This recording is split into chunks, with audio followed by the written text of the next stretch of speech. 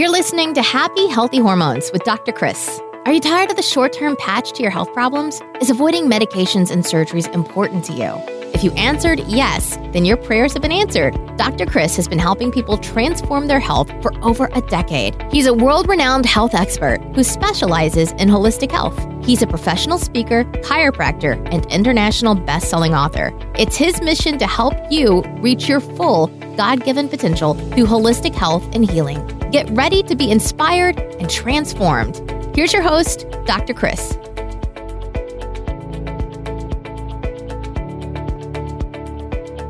Hey there, everybody. This is the show where disease takes a dive and people come to thrive.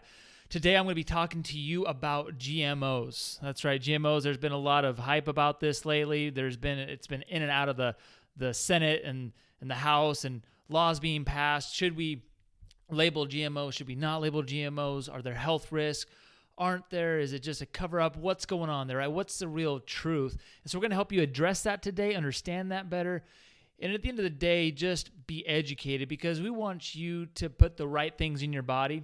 And as long as we continue to put bad things in our body, bad things are going to happen to us.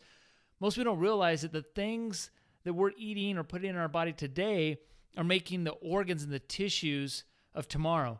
And as you go through our lives and we continue to just have bad habits, make bad choices, even if as small as we might think those are, oh, not that big a deal, Dr. Chris. We just go in and we have a McDonald's Big Mac only a couple times a week. Not that big a deal.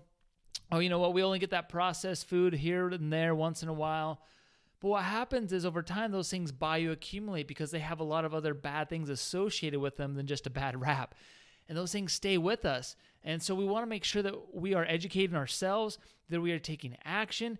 And the more that we take action, the more we demand natural, healthy things we put on our body, in our body, around our body, then the more the market's going to respond to it. Because, hey, let's face it, we live in a capitalist society, and if money talks, then we got to provide the money for that. So if we want something to change, then we got to be willing to pay a little bit extra money sometimes to get the right things until that demand supplies the market. And so let's talk about today. Right now, 80% of the food that's processed that you get in the supermarket is GMO'd. 80%. So it is virtually in everything you eat.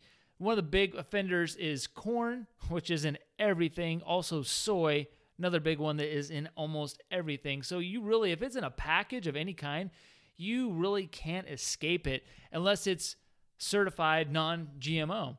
So let's help you understand, what is GMO? What's the difference between GMO and something that's hybridized, right? You've probably heard those two terms.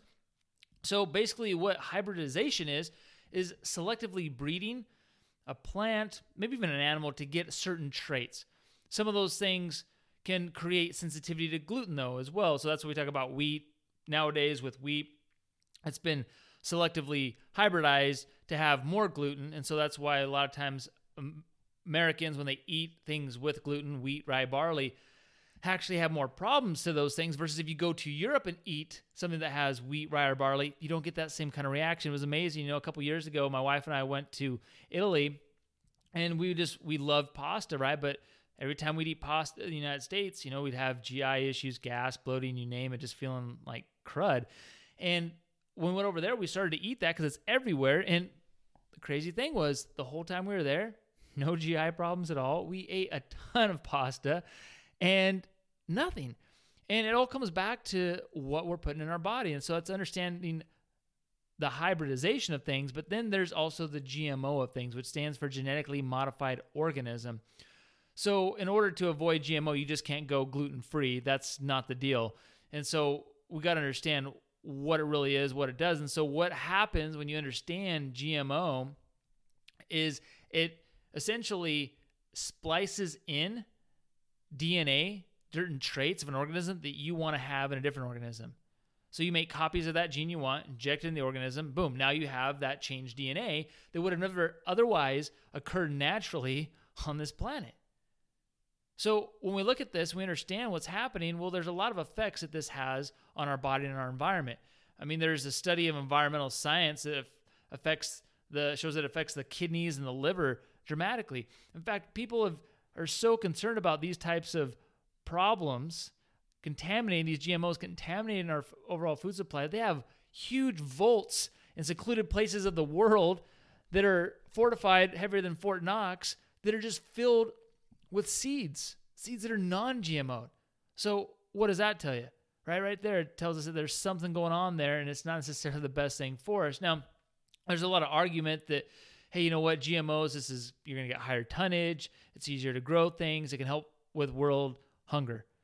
Well, the fact is, with world hunger, it's not a shortage of food, it's a shortage of good people that are able to get the food to those who need it. So there is a ton of food, and people are able to get food all over the country, but it's a matter of what governments are keeping food supplies from getting to certain places. And so we got to understand that.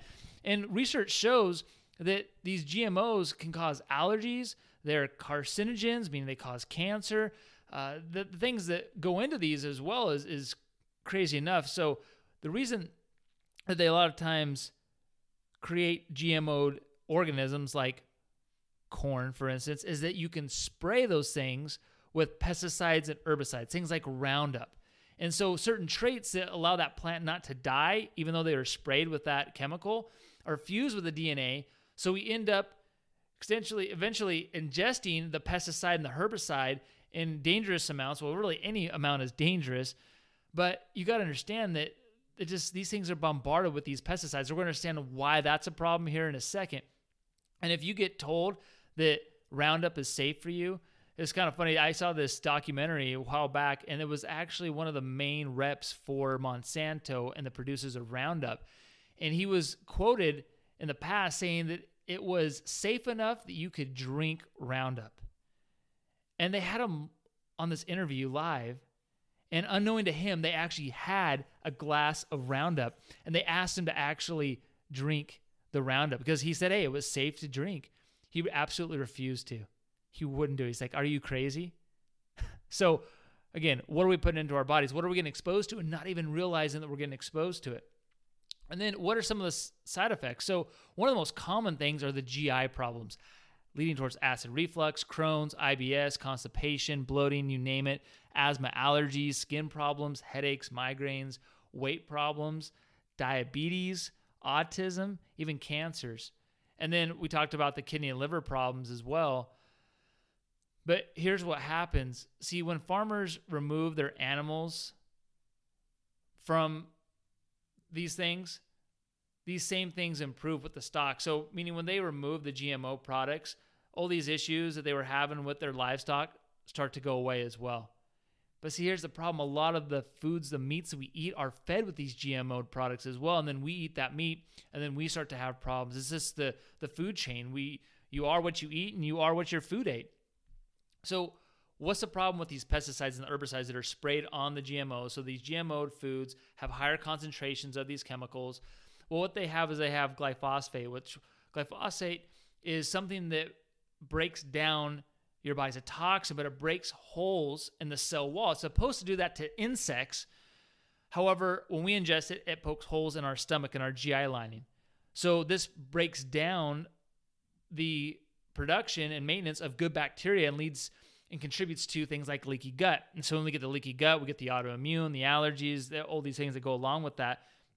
And it creates these sensitivities in our body, which again, longer we have sensitivity and creates more inflammation in our body, the longer we have those things in our body, the more it's going to create disease. And that could really be any disease because inflammation is the stem of all disease.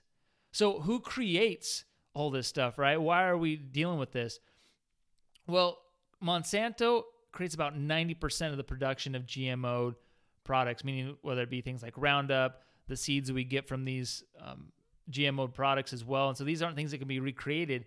They have to be licensed. If farmers get in trouble if some of the GMO seeds go into their field, not their fault, go into their field and starts cross-pollinating or growing in their field, they have to tear up their fields and get sued. It's crazy.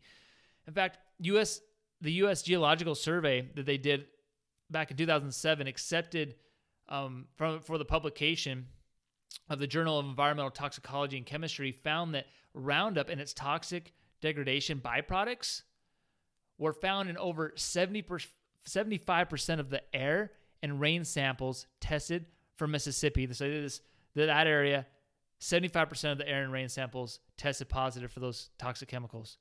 So here's the thing. The FDA doesn't have to regulate genetically modified organisms. Turns out that someone was in bed with Monsanto and no regulation was ever made, in research that was showing all the evils of GMO were ignored. And later there was a lawsuit, but it pretty much got swept under the rug and nothing's really been done since. So what can you do? Right? What can you do to keep this stuff out of your body? Because the rates of all diseases and symptoms associated with these things have gone dramatically up and on the rise since the introduction of GMOs. So first, understand, what are the top 5 GMOs? Number 1, there is soy. Depending on who you ask, anywhere from 90 to 95% of soy products are GMO'd. Corn, about 88% of corn is GMO'd.